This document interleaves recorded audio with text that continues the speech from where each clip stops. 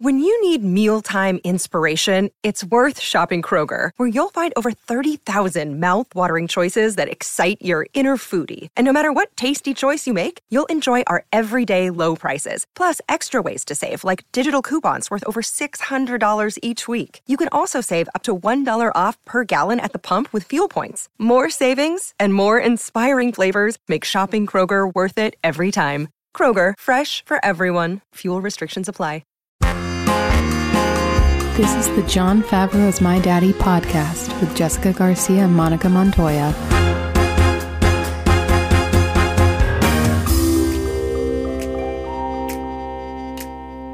Hello, Monica. Hello. Good morning. Good morning. On this fine Saturday in America. It's a beautiful sunny day in Los Angeles. It's 67 degrees. 67 degrees with a high chance of wind. It's not just a chance, a guarantee. A guarantee, baby. Because us in the foothills over here are getting it. In the it's windy. San Gabriel Valley.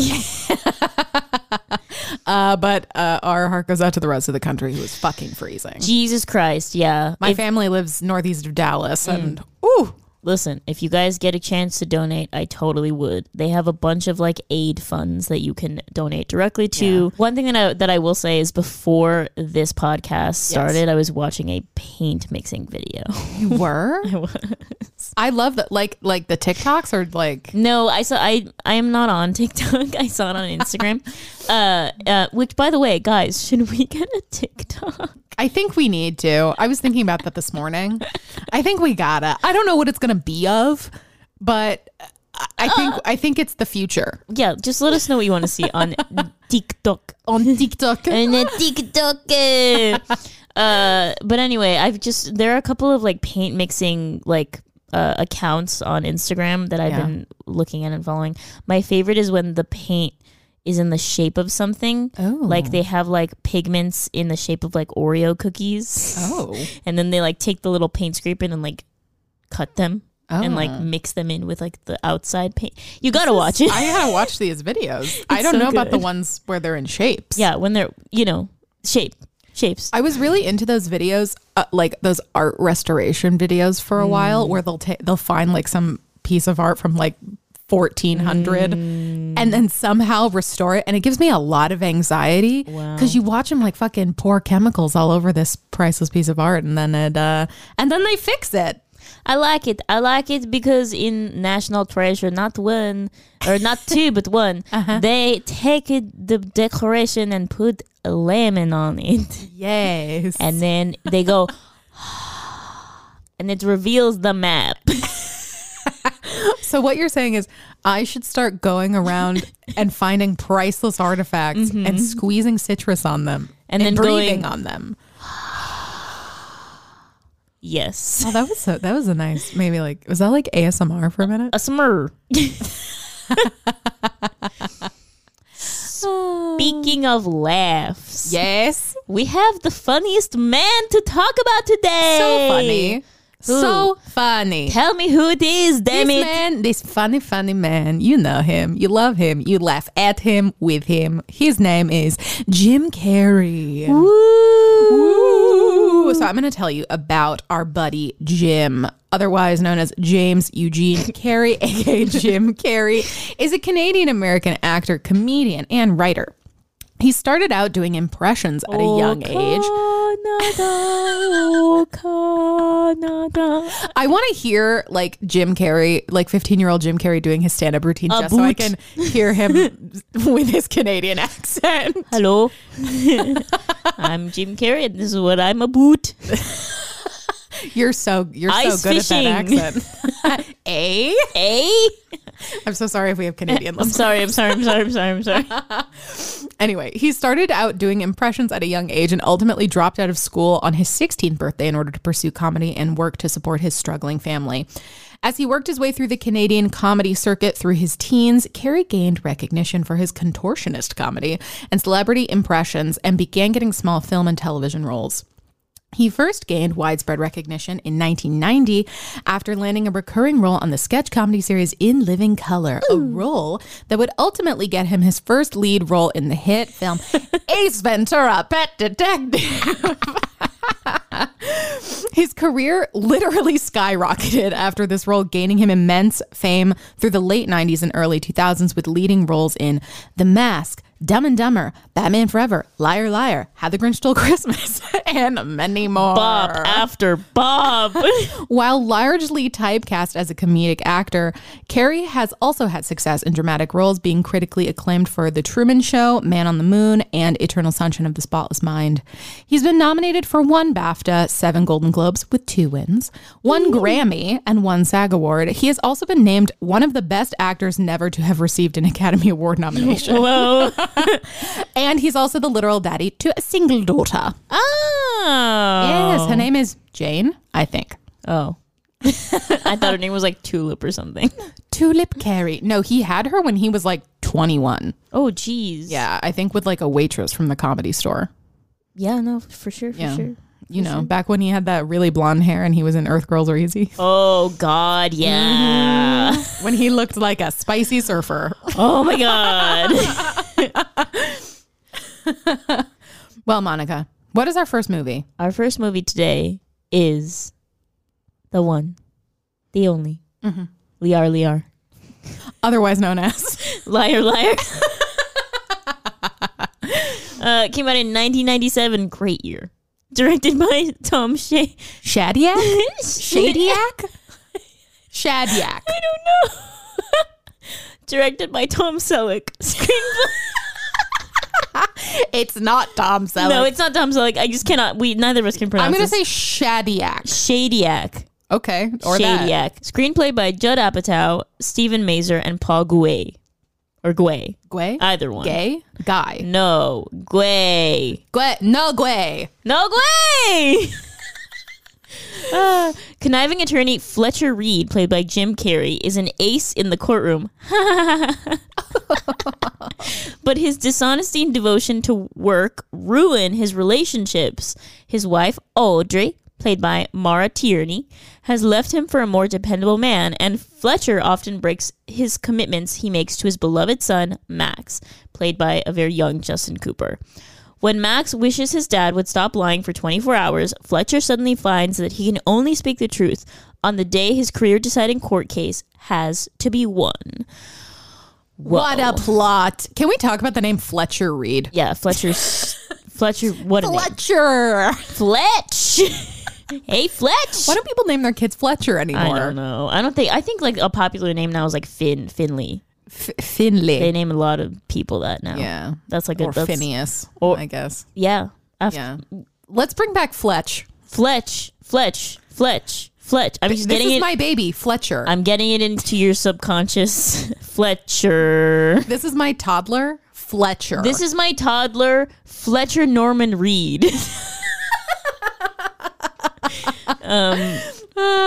Anyway, I fucking love Liar Liar. I think it's one of the most nostalgic films for me ever. I don't know about you. It's really good. I will say that watching it as an adult, I'm like confused as to the rules of the lies. Yeah, there's a lot of there are no rules, I suppose, because it says that he can't lie. However, they kind of encountered this whole thing in Yes Man, which he did a lot later. Yeah, where like the rule is very fuzzy. Yeah. Because he can't lie, but like Fletcher is constantly just saying everything he thinks. Yeah. Which like not saying something is not lying. It's just not saying anything, Exactly. right? Unless you I love how we're breaking this down.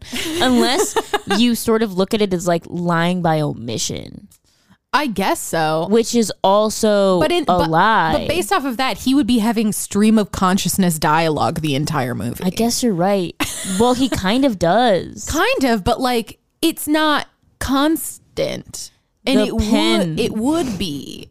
The pen that I hold in my hand is blue. Also, how can he In that scene, did he have blue written on his face? He did all over. It was blue. So blue, he also can't write lies, which is confusing to me too. Because here's the thing: who are you lying to when you're writing? On the page. Well, but that wasn't Max's witch. Wait, Max's witch. It wasn't Max's witch. Busy bobbly. It wasn't Max's wish. He just said, I wish my dad couldn't tell lies. Which I guess is written. I don't know. As well. It is written.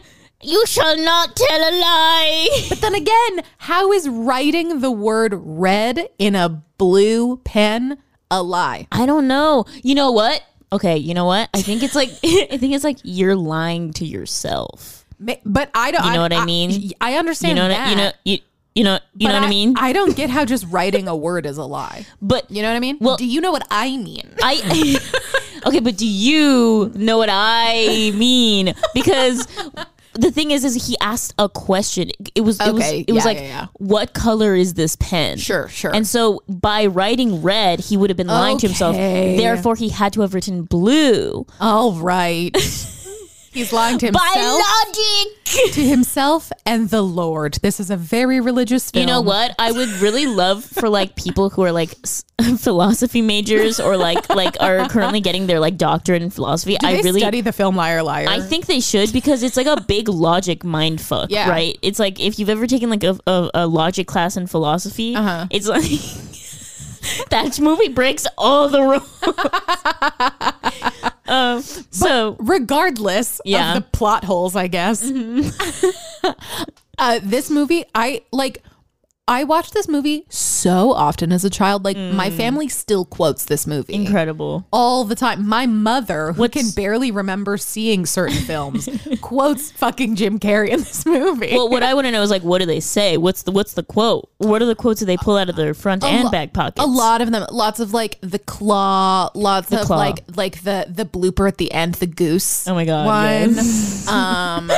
Like we got Aaron with that one. A goose. The one quote, I even wrote this one down where Jerry, like, I think he like hits Max with something, or he like pats him on the back, and Jim Carrey just goes, he struck the child. Did you see that? Yeah, that's a good one. Oh my God. It's so good. I will say, for the majority of the film, I find it really hard to buy into Jim Carrey as a father, because he looks like he belongs with the child as like a sibling. But like that's why it's a problem, because I do buy that he like he didn't give birth, but like he created this child. But at the same time, I'm just like, I cannot picture you as a fucking dad. No, yeah, it's really hard for me to do that. But you know, he's such a phenomenal actor that either way, he's able to have these like really sweet and tender moments with Max that have nothing to do with like the claw or like saying everything or like sketchily and like really sussily taking him to a park to make him unwish the wish, and it's fucking awkward as shit. Yeah. Listen, I think I credit a lot of people, like a lot of kids from our generation or our age group, with like, this is why a lot of us were like weird, snarky adult children. Yes. Yes. Because all we did was fucking watch Liar Liar. At least that's how it was with like me and my brother and all of our friends, because we would just quote this movie all the time, and then we ended up turning into like 12-year-olds who talked like we were 45. This was a movie that defined a generation. It defined a generation. Anyway, so back to, I guess, Jim Carrey in James Eugene in this movie. He's known for his like huge humor, but I don't have like a lot of analysis on his comedy, because it's his comedy. It honestly is what it is. It is what it, there's no, you can't like dissect it. The really. thing is like you almost have to suspend disbelief with a Jim Carrey movie, in the same way that like when you go to a theater, you just have to fucking let it go and like let it happen. Let go and let God. Because honestly, like if you don't, the reason why a lot of people like people have like a hate-love relationship with Jim Carrey in the same way that they have a hate-love relationship with Adam Sandler. Oh yeah. And I would say they're kind of similar figures. Yeah, they're similar, but I think that with specifically Jim Carrey, if you're really not into like physicality as a form of comedy, of course you hate him. Yeah. I think that the suspension of disbelief comes more into play in movies like Dumb and Dumber and Ace Ventura, and things like that. This one, though, I think I love this movie so much. I mean, for a lot of reasons, but especially because this is the one that's like a really good example of a happy medium. Yeah, where like the humor is part of a very real person, right? And you can see someone's dad being like this. Yes. Like just being this like fucking wacky dad clown vibes. dude. And so it doesn't seem that out of left field. I mean, he does insane shit because like there's weird magical realism in this lying thing going on. But besides that, he's very real, you know? I do know. I will say I do know and I do see that. I just think in general, sometimes you have to like understand, okay, that's Jim Carrey. This is what he does. Absolutely. Like you have to buy into it that way because while it's understandable that like someone would act a certain way if they were a goofy human being and if they just all of a sudden couldn't lie and they're like essentially a pathological liar. And I understand how like some people might react like a certain funky way, but like in this movie, I think the reason why it's so good is because of the reactions that Jim Carrey gives to himself. Yeah. Like he almost becomes like two people fighting. I know. You know what I mean? Like he becomes like person A and person B fighting for the mic and like constantly in battle with each other. And I find that to be so incredible for specifically this film because like you were saying earlier, like other films, it's you have to buy into it a little bit more. Yeah. With this one, he just does such a great job of like fighting with himself. Yes. That the result is just like physical comedy to the max that you really enjoy. Yeah. So yeah. Yeah, and I think it gives him the opportunity to like create layers, even if they're just layers of comedy. They're But it's still layers, which is important because the idea of this film is inherently funny on its own. Yeah. But I think it could get a little boring if just scene after scene, which is I think the problem that Yes Man ran into is where you're like, okay, this is funny, but I'm bored 30 minutes in. I love how this is like a comparison. This is turned into a comparison between Yes Man and Liar Liar. I didn't mean it to, but it has a lot of similarities. I love the thing is just going back to like him fighting with himself. Yeah. Obviously, like one of the climax. This movie, I think, has like multiple climaxes. Yes, absolutely. And in the climax, in one of the many climaxes, when he is in the courtroom and realizes that he's been drinking all this water and it's like, I gotta go pee. He's in the bathroom and he gets the idea like, I'm just gonna fuck myself up. Yeah, to get out of this. So you see like a physical manifested representation of like the fight going on inside, and it is just peak comedy. It is so good comedy. It's so good. Oh my God. And then if you like even scratch below the surface of the comedy of it, you're just like, this is all manifestations of like this man's immense shame. Yes. Which is something that people I think can really identify with, which is why I think this movie and his performance in this movie is a larger example of like truly wild comedians are capable of like having so much depth. Yes. But still being like massively entertaining. Yes. Which I don't think a lot of people recognize, which is why people like Adam Sandler and Jim Carrey don't get like serious roles all the time. You know? Yeah. I love how Jim Carrey is like a walking piece of desperation in this film. He's desperate to be a good father, even though he knows he isn't one. Yep. He's desperate to be a good husband, even though he's divorced. They're literally divorced. And he keeps calling her my wife. And and he's desperately like clinging on to her because she is the only like, she's basically the bridge between him being a lawyer and being a normal dad person, right? Yeah. Because he's desperate to like not have his identity be tainted by anything other than being a professional and a successful man. And that unfortunately includes being a father, right? And in his mind, he can't be a good father and be a lawyer. It's like one or the other, right? Because a lot of the times he chooses his profession over his family because, again, in his mind, which this is just not the case in real life, but in his mind, it's the desperate act of a desperate man. He is like, no, I need to be the best lawyer in the world. And that is completely separate from being a good father. That is completely separate from being a good ex-husband. Yeah, and that is completely separate from being like a kind human. Yeah, he just takes it for granted. Yeah. He's like, well, it's like they exist over there. Like it's very out of sight, out of mind for him. I think.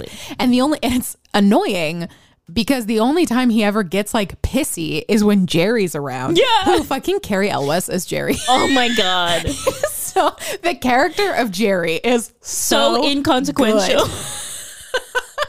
He's like Neil. He is like Neil. In the Santa Claus. He's literally Neil from the Santa Claus. Is where he's just like, hey, pal. Why don't we go play catch? Here's my card. Call me.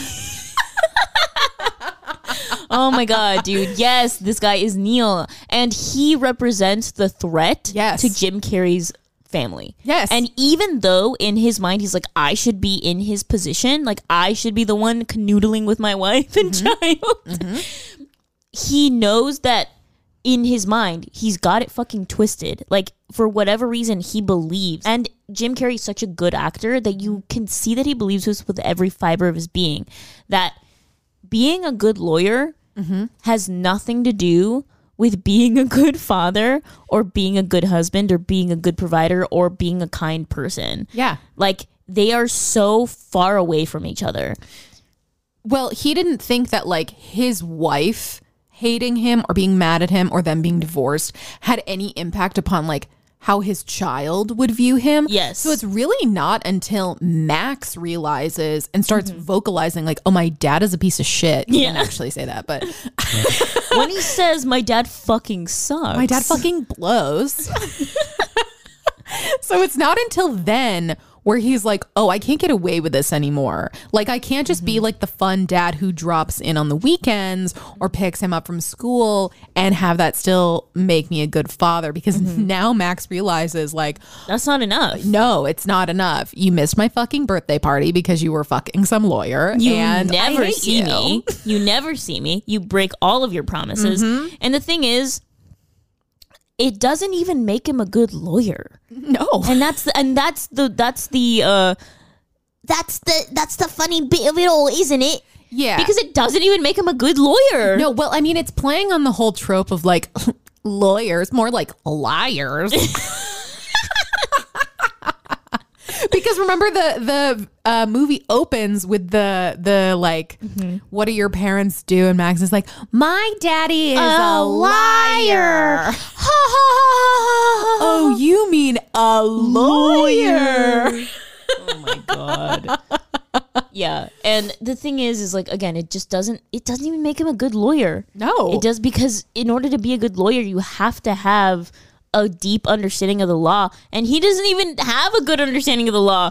All he does is just lie, and yet he wins. And he's partner, or he's being like considered for partner. It's nuts. It's just bizarre. It's just absolutely bizarre. But I love this movie. I love this movie so fucking good. much. It was an absolute delight to go back and watch this. Just brill. Just brill. And then in the final act of desperation, he basically hijacks like a stair thing. Yeah, one of those car. motorized stair thingies at the airport. And almost fucking kills himself and everyone on a plane. I know that scene where he's like laying on the stretcher is like quite sad. I know. I'm like, oh my God. Well, I'm telling you, it's the final act of desperation. Yeah, because he's like, could have died. Listen, he would have gotten a prime time spot on Desperate Housewives. Oh, hell yeah. You know what I mean? That character, girl, you desperate. Girl, your shit, that shit ain't on lock. You're just desperate as fuck.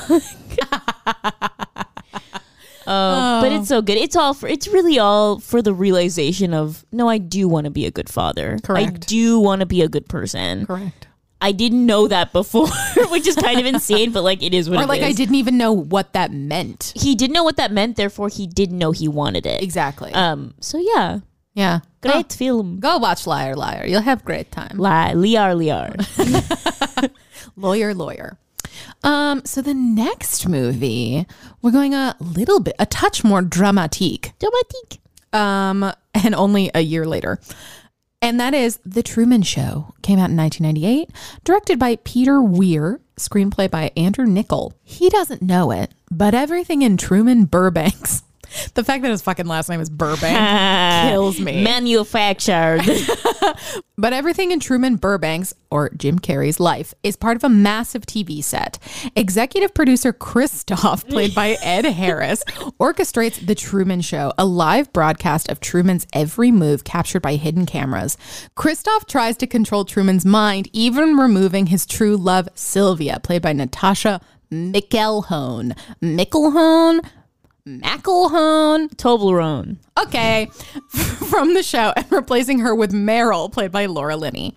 As Truman gradually discovers the truth, however, he must decide whether to act on it. Ooh, I love The Truman Show. What a fucking concept, am I right? The Truman Show was one of my favorite movies growing up. It is so good. The Truman Show was actually the first Jim Carrey movie I ever saw. Is it really? So I thought Liar Liar was mine. I thought the whole time he was just a normal like actor. I didn't think he was like a comedic actor per se. Oh, I thought you meant Truman, and I was like, did you not understand the plot?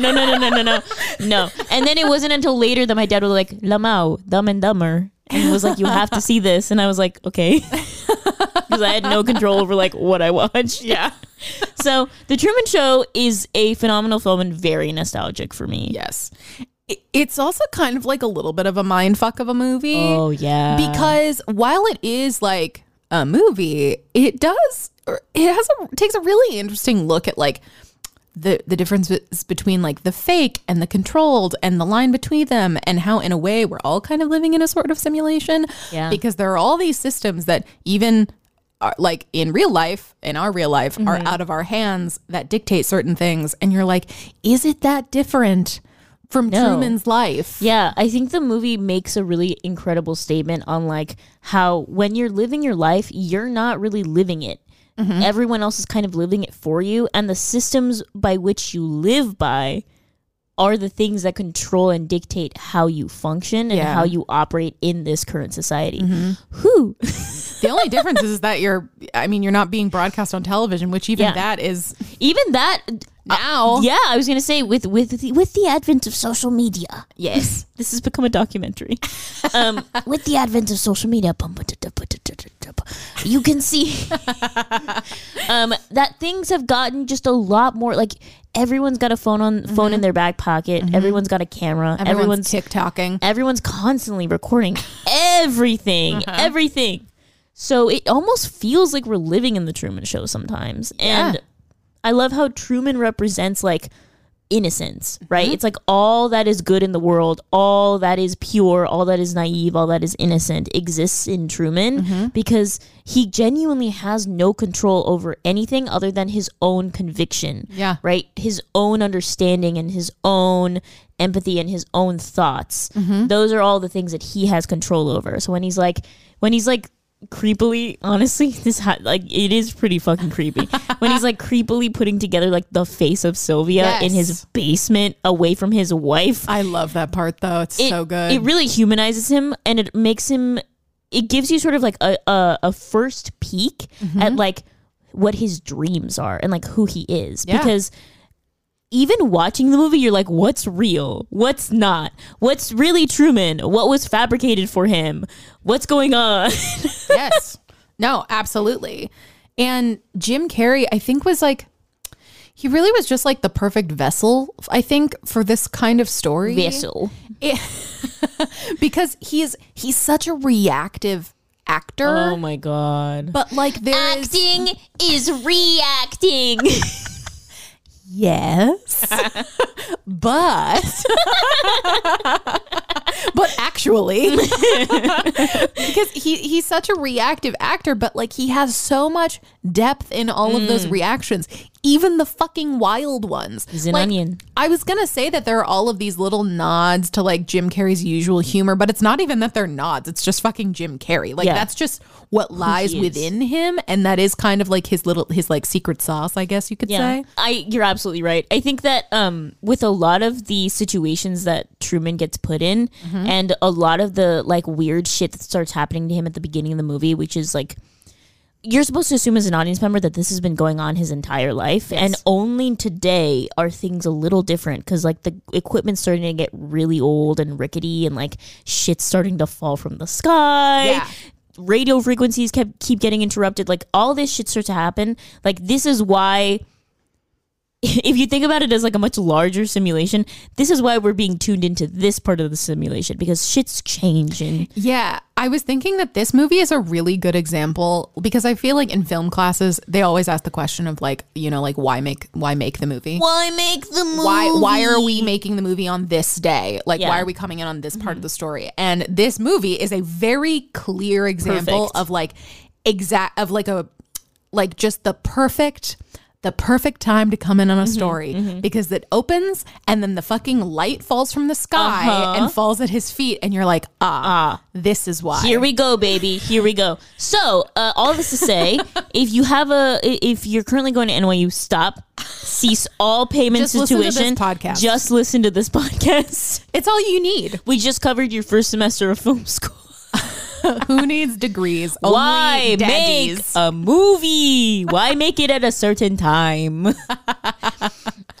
Yes, and I'm going to shout. I know this is about Jim Carrey. Yeah. Laura Linney. So good. Playing opposite him. Oh my God. She's so good. Especially the sequence when he kidnaps her. Oh my God. He pulls her into the car and he's like, they're looking out the rear view mirror.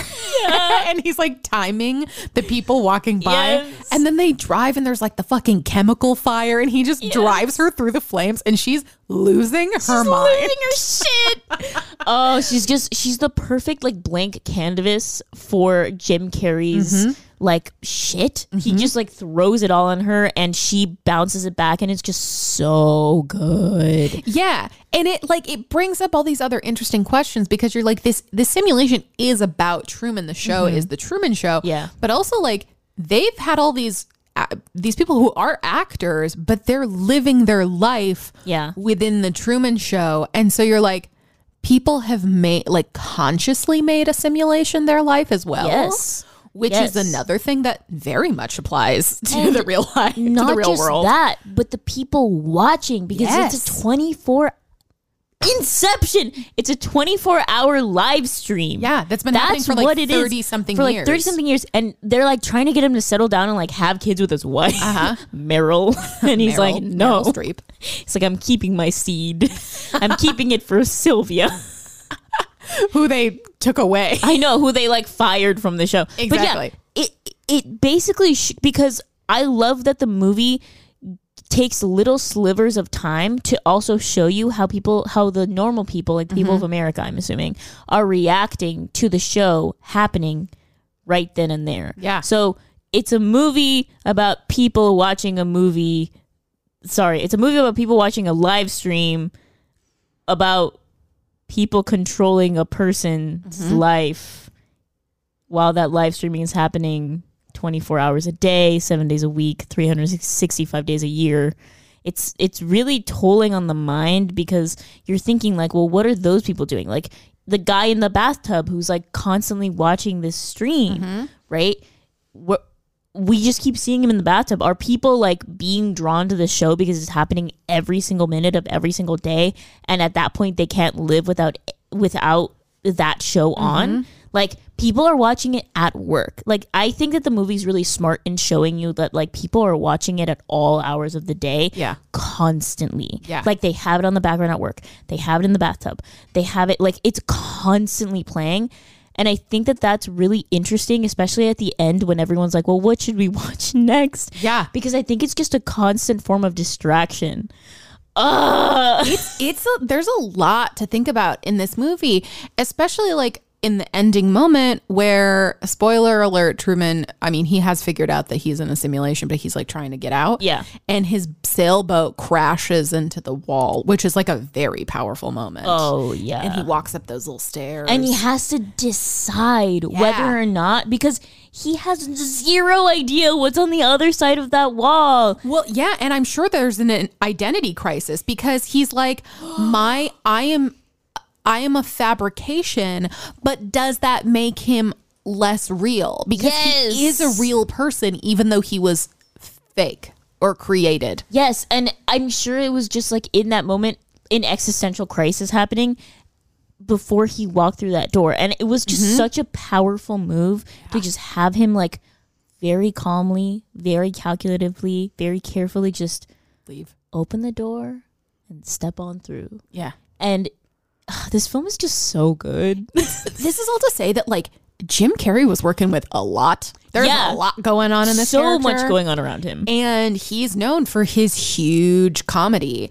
And then he takes this role, which I think it's a dramedy. I mean, it's a more dramatic role, but there is a lot of lightness, I think, to a lot of it. But like, it takes so much talent to bring genuine moments of humor to like a very kind of like mindfucky movie. Yeah. And also to make a character who has been manufactured, a very real person, and to like make you feel for that person. There's a lot happening. What I love that Jim Carrey does in this film, beyond all the other things that we just talked about, is just like, he does not for a single moment allow you, despite what the script is telling us and what the overall film is telling us, he does not for a single moment allow you to feel sorry for him. No. Yeah. He literally takes control of his character's narrative and drives him forward. Like at every waking moment that we see Truman on screen, there is always something happening. Even in literally even in moments where the script is like, no, like he's done for. Like we've got when they were him trying to kill him. Yeah, they were literally trying to kill him, or they were trying to like in the scene when he was he was like basically like locked himself in the basement and was like, I guess I'm back. Like everyone thought he was just back, and like they had snagged him back into his house, and they're like, all right, guys. Crisis averted. Truman's going to be back. We're going to keep broadcasting the stream. And then they realize that he's gone because he dug himself out. And I think that was so powerful because it's like Jim Carrey is able to be himself within this character. And it's so hard to feel sorry for Jim Carrey.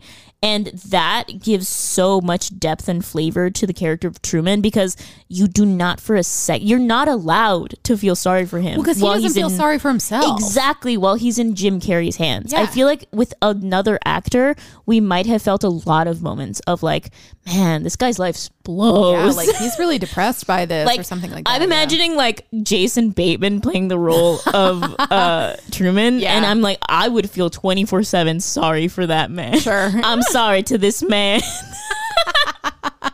But yeah, he's just brill. He's so good. Oh man. You gotta see the Truman Show. The Truman Show is one of my favorite movies of all time. And I recently watched it, obviously for this podcast, and I showed it to my husband for the first time because he had never seen it. I had never seen it all the way through. Like I had seen the beginning and the end, but there was a lot of middle stuff I had missed. Yeah. And it was great. My mom had never seen it. We watched it together and she loved it. So good. I love movies like this that make me think for 50,000 years. Yeah. And it wasn't too long either, which you know we love. We love a snappy film. We love it. Make it under 2 hours and you've got us hooked. Okay, well, do you have any other thoughts on Truman on the show? It's such a good movie. It's just so good. If you haven't seen it, fucking good. Please go watch it. It's genuinely what I consider to be one of the greatest movies of all time. Oh, okay. Like for real. All right. For real.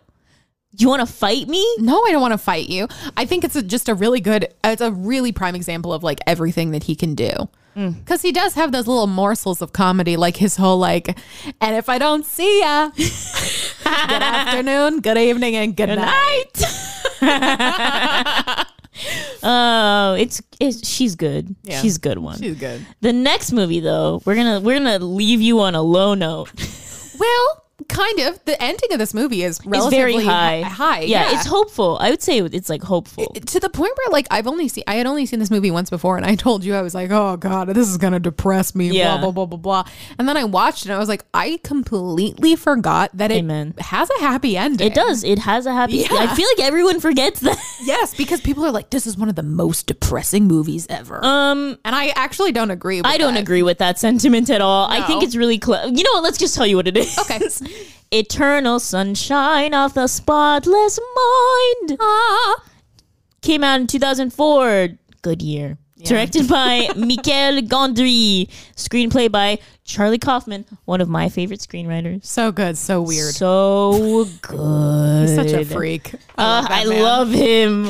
He recently came out with a movie on Netflix that I really like. Oh, you watched it? I did. I haven't seen it. It's so good. I watched Anomalisa recently for the first time, and that movie was a mind fuck as trip. well. That but was a trip. So good. He's just. If you want to see puppets have sex, watch Anomalisa. He is honestly, I would say he's probably my favorite screenwriter. interesting. Yeah, I love like his like mindfuck like narrative. I would want to see inside Charlie Kaufman's mind because I feel like it's a scary place to be. It's just oh god. So yeah. Tell us about the movie, Monica. Anyway, after a painful breakup, Clementine, played by Kate Winslet, with an incredible American accent, by the way. Oh, so good. So good. Kate Winslet, like you've never seen her, Oh, really. she's got this shit on lock. Yeah, because she plays like a wild, freaky girl in this, and she never gets to play that. No, never. She's like low-key kinky in this. Undergoes a procedure to erase memories of her former boyfriend, Joel, played by Jim Carrey, from her mind. When Joel discovers that Clementine is going to extremes to forget their relationship, he undergoes the exact same procedure and slowly begins to forget the woman that he loved. At this point in time, like in 2004, not 2021. What? The phrase like Jim Carrey movie meant something entirely different. Oh, God. Oh, God. than what this movie is. Like this is a film starring the actor James Eugene Carey. James Eugene Carey. Like it's very clear right from the beginning that this movie is art. And he had shown us before that he could do it. Like he showed us The Truman Show. He did Man on the Moon, which if you haven't seen Man on the Moon, please go watch it. Brill. But it takes the right kind of film to get this out of Jim Carrey. And I think having a very darkly humorous and kind of trippy person like Charlie Kaufman, it's really a wonderful marriage between actor and It's so creamy. writer. It's so creamy and rich. It's so creamy. This is my favorite Jim Carrey role. Yeah. Like of all time. And he's unbelievable. he's just like, when I tell you, Jim Carrey can fucking act. Yeah. Like he's not just a comedian and he's not just an actor. Like he can act. Like it is ingrained in him in every fiber of his being, and he is so truthful. And you can tell that there have been experiences in his life where he's like pulled from in order to create this sort of like really kind of depressed, a little bit, run down man who has passions but is too scared to pursue them and is too scared to let them become any other form because he's been so hurt in the past. You can tell that he's using like really lived experiences to create this new version of Jim Carrey that I've never seen before. Oh, absolutely. Because there really is no trace of the Jim Carrey None. in this movie. Like None. I mentioned that there is little like hints of it in the Truman Show, but like in this movie, none. Zero. Absolutely nothing. Jim Carrey is not cracking jokes. Jim Carrey can't come to the phone right now. He's dead. He's James now. He's James now. But we've discussed this concept before. I think on our Eddie Murphy episode, where the confidence that comes with being such a talented comedic actor, Such a talent. is something that frees those like farthest reaches of your mind so that you're able to commit more fully to these insanely dramatic moments. Like he's not afraid to go to the edge of drama because he's already been to the edge in a way in his comedy. Because you have to not be afraid to go there. Like he's so free. It's like that ride at Knott's Berry Farm the giant boat that looks like a dragon. Oh yeah, like the Viking one that boat swings back and forth. Yeah, there you go. He literally just he is the dragon boat. I feel like truly talented comedians are people who can swing like the full length of that pendulum. The full length. Yeah. Not just like dip your toes in, like fully immerse yourself. Whereas if you're just like a lightly comedic actor or like just a dramatic actor for the most part, like you're kind of living somewhere in the middle. Precisely. But if you can do both, like then you can really holy moly. do both. Holy moly, get me one ticket to Knott's Berry Farm. I want to see. I love the way that this movie handles the topic of like relationships and like loss, because I think what this movie tackles mostly is that relationships can fundamentally change you at like the fucking molecular level. And it uses like I want to say like pseudoscience. Uses like some like bullshit sciencey like brain some like Charlie bullshit. Like it's just truly bullshit. In order for you to sort of like visually see how much damage has been done to a person after a relationship ends, because it's life changing. I mean, and this movie just really dives deep into like what that looks like, what grief looks like, what loss looks like, and like it answers just the overall fundamental question of like, if you could forget, would you, and why? Yeah, absolutely. It really makes you recognize that like relationships, whether romantic or otherwise, are not just like something that happen to you or happen around you. Like they really become a part of you. And Kate Winslet's character in this movie is not a fan of recognizing that her identity has been impacted by another person. And so she makes this very impulsive decision to go have her relationship erased.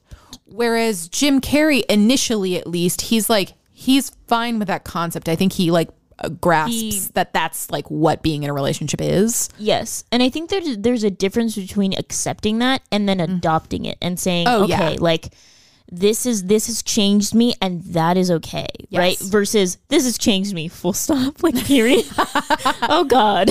Yeah. Well, and then which is where he's at. Well, and he also does it to spite her. Yes. Where he's like, I'm so pissed that you did this, so I'm gonna do the same thing to you. Yeah. But neither of them are recognizing that they can feel the satisfaction of doing it because they have forgotten each other. Exactly. Exactly. It's just it's so silly. It's very silly. It's very silly. And I think that a lot of what Jim Carrey's character is going through in this film is really it's really relatable, and like feeling that deep hurt and that deep loss, and then not really knowing like why you feel that way because you've just forgotten like what the fuck's going on in your life. Yeah, well, the thing is like I can kind of understand the whole like I don't want to remember the person I was with because it causes me pain right after the breakup, whatever. But I think the other layer on top of that is that like people are equally afraid of knowing that there will come a time where they don't love that person anymore and where that person doesn't matter to them and where they're not thinking about them. Yes. Because it feels bad. It makes you sad to recognize that that is inevitably going to happen. Right. And so it's protective of the now and the future.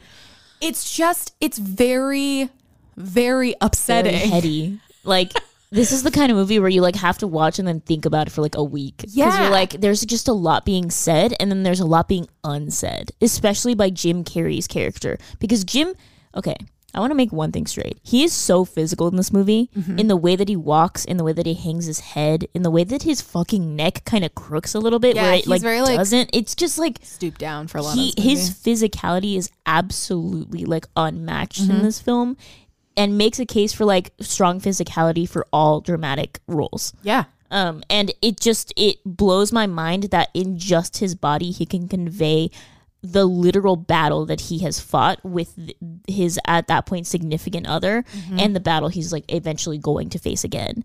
And it's just so sick that like one actor can change himself, because in his mind he has to be like, okay, so today I am me in the future, but also me in the past, and I've already had this relationship, but I'm also about to have it again. So how do I convey that? How do I do that? How do I show that like I'm experiencing something again that I don't remember ever doing? How do I experience loss without having lost? And then when he finds out he has lost, how do I feel loss about something I don't remember? Losing. Yeah. This movie is another mindfuck in a completely different way than the Truman Show was. Like, and also just like the way that this movie was made is so good. It has a 20-minute introduction before the title card comes up. Oh my God, I know. It's so good. Brilliant. It's such a unique method. And it makes so much sense that Jim Carrey is the person who's going to be your dramatic lead, because it's equally as unexpected as it's jarring. Not the quantity of like what is going on in the movie. Yes. It's fucking jarring. Yes. You are arrested as an audience member being like, is that Jim Carrey? Yeah. Is that Kate Winslet with blue hair? Not to mention that it also gets into weird like magical realism shit going on. Like when they classic Kaufman. Like there's that scene where he's in the Barnes and Noble. Oh my God. And it's when he realizes that Clementine doesn't know who he is anymore. Mm-hmm. And he is like freaked out that she's like, who are you? And he walks out of the Barnes and Noble and immediately into his friend's house. And you're just like, wait, what?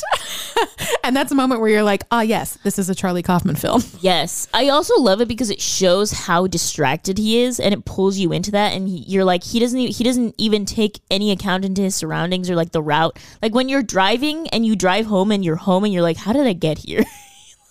Yes. How did this happen? I was there and now I'm here. What the fuck? Yeah, it's like he's not living life, is just happening. Exactly. It's just happening. He's not living his life. The life is happening to him. Yes. Ugh. Exactly. Suck it. And in a way, choosing to erase her is taking control of his life. Mm-hmm. To an extent. By removing control. By removing control. Yeah. It's a whole ass. It's a whole ass is what it is. It's so good because then like there's so many layers that are happening in the story, as we have already discussed. But then also like Kate Winslet and Jim Carrey have to fucking like play themselves as children too, which is a whole other element of this. Yes.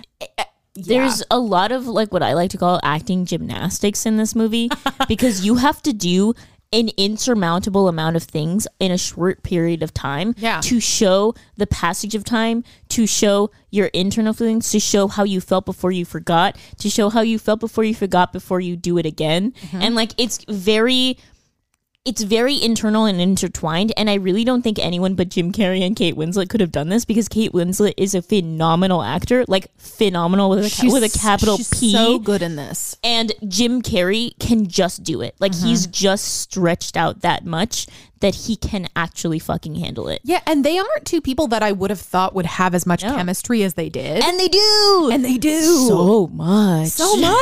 Both times they meet. Both times they have lots of bubbly chemistry. It's a lab up in there. Yeah, and the second time they meet, there is like even more chemistry than the first time, which then kind of makes you go like, maybe it was a good thing that they erased each other. Because then once they erased each other, they were able to meet again in a better way. And start fresh. But start with the knowledge of the mistakes that they made in their first relationship because they find all the shit again. Yes. But then they question, right? Whether or not it's a good thing to do. And then what comes in? Just good old fashioned hope. Yeah. Just good old fashioned hope. Let's just dive in with both feetsies and go for it. Because I've heard some people like watch this movie and they see the ending and they're like, they're just going to make the same mistakes. Like it's not hopeful. It's indicative of like of a cycle, of an endless cycle. And I was like, wrong, because the first time they didn't know. They didn't know all the shit that they did to each other. Clementine didn't know that she was insane. Yeah, she had no idea that she was like actually crazy. And then also, I gotta give a shout out to Mark Ruffalo, who's just there on the side. Oh, he's such a daddy, just chilling in the back. Just a computer daddy. Just in a lab coat. Fucking around with people's brains and Fucking around with Kristen Dunst. Oh, hell yeah. Who doesn't know she's had her own mind erased? Oh, I know.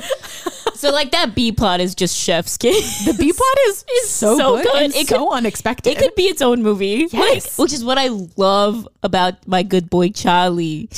All of the characters in all of his movies, none of them are inconsequential. It's true. It's so good. This movie, there's so much fucking shit going on in this movie, and yet it is all so deliberate. And it's which tight. is like I'm exhausted thinking of what it must have been like to be Charlie Kaufman writing this he was movie. probably so drunk. Yeah. He was probably like, so I don't feel. Yeah, because I feel like you've seen other movies. I can't think of one right now, but I feel like you've seen other movies try and do something wild like this. And just there are so many loose ends. So many. But this is tight. Yo, this one, every ribbon, she's got a bow. She's got a fucking bow. Loose ends, she does not know her. Loose ends who? Loose ends where? How? Why? If that's not enough reason to see this movie, I don't know. Honestly, like, I don't know who the fuck you are if you haven't watched this movie. Like, I'm not trying to be like that bitch, you know, but it's like, really not as depressing as just watch it. People say it is. Rip the Pet Patrol Band-Aid off. Just go for it. Have you never seen? Oh, mean Paw Patrol? You crazy. I feel foolish. And you call yourself a fan. Go watch this movie. Yeah. Well, that's Jim Carrey. That was James Eugene Carrey. Eugene Carrey. So, Jessica, what have you dabbled in today or this Well, week? actually, Monica, you and I have been dabbling in the same thing. Oh, yes, we have a joint dabble. A joint dabble. We've decided to take up roller skating. So, before everyone critiques us, we know it's trendy. Yeah. We know it. It's not something that we went into thinking we are the ones who invented roller skating. If you've known me for more than 2 years, you will know that 2 years ago, I vowed to get really good at roller skating. Now, did I ever take those skates out of the box? No. But today is the day. Today, well, not exactly is today, for but like Amy. Amy, I'll love you for the rest of my life, husband and wife. That was an excerpt from the musical Company. Anyway, so we have decided to start roller skating. Yeah, we got some skates, got some pads. I got a helmet. I also got a helmet. She has a helmet. And we're going to skate. And we'll let you guys know how it goes. To be honest, I don't know how it will go. The goal is to get really good. The goal is to like get fast enough to like race. I want to be able to like skate backwards and like wear little bell bottoms and spin around. Yeah, and that's look like a roller disco queen. That's less so my goal. My goal is to like get away from like the cops. See, your goal is to be like roller derby. Yeah. My goal is be in what, is there a movie about roller disco? No. Xanadu. My goal is to be in Xanadu. And my goal is Whip It. Yeah. Okay. I like that we have different film goals. Yeah. I'm Whip It. Hi, nice to meet you. My name is Xanadu. Oh, good to meet you. Yeah. So that's that, and I hope you guys enjoy. Yeah, we'll get back to you. We'll report week after week of how we're doing, how many bruises we have, if either of us have lost teeth. Yeah.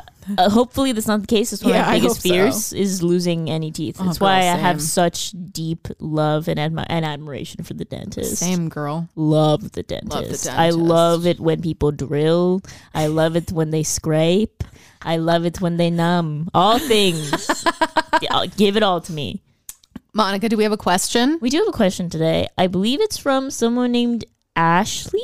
Hi, Ashley. Okay. Yes, that's right, Ashley. I read it as Ansley, and I'm foolish. That's not her name. Or maybe it's a male Ashley. That's not my name. She asks, or he or they ask, who is your embarrassing zaddy crush? Who's yours, Monica? Oh, God. Seth Rogen? Okay. Like but I'm not embarrassingly attracted to him. Sure. I genuinely think he's very attractive. Oh, yeah.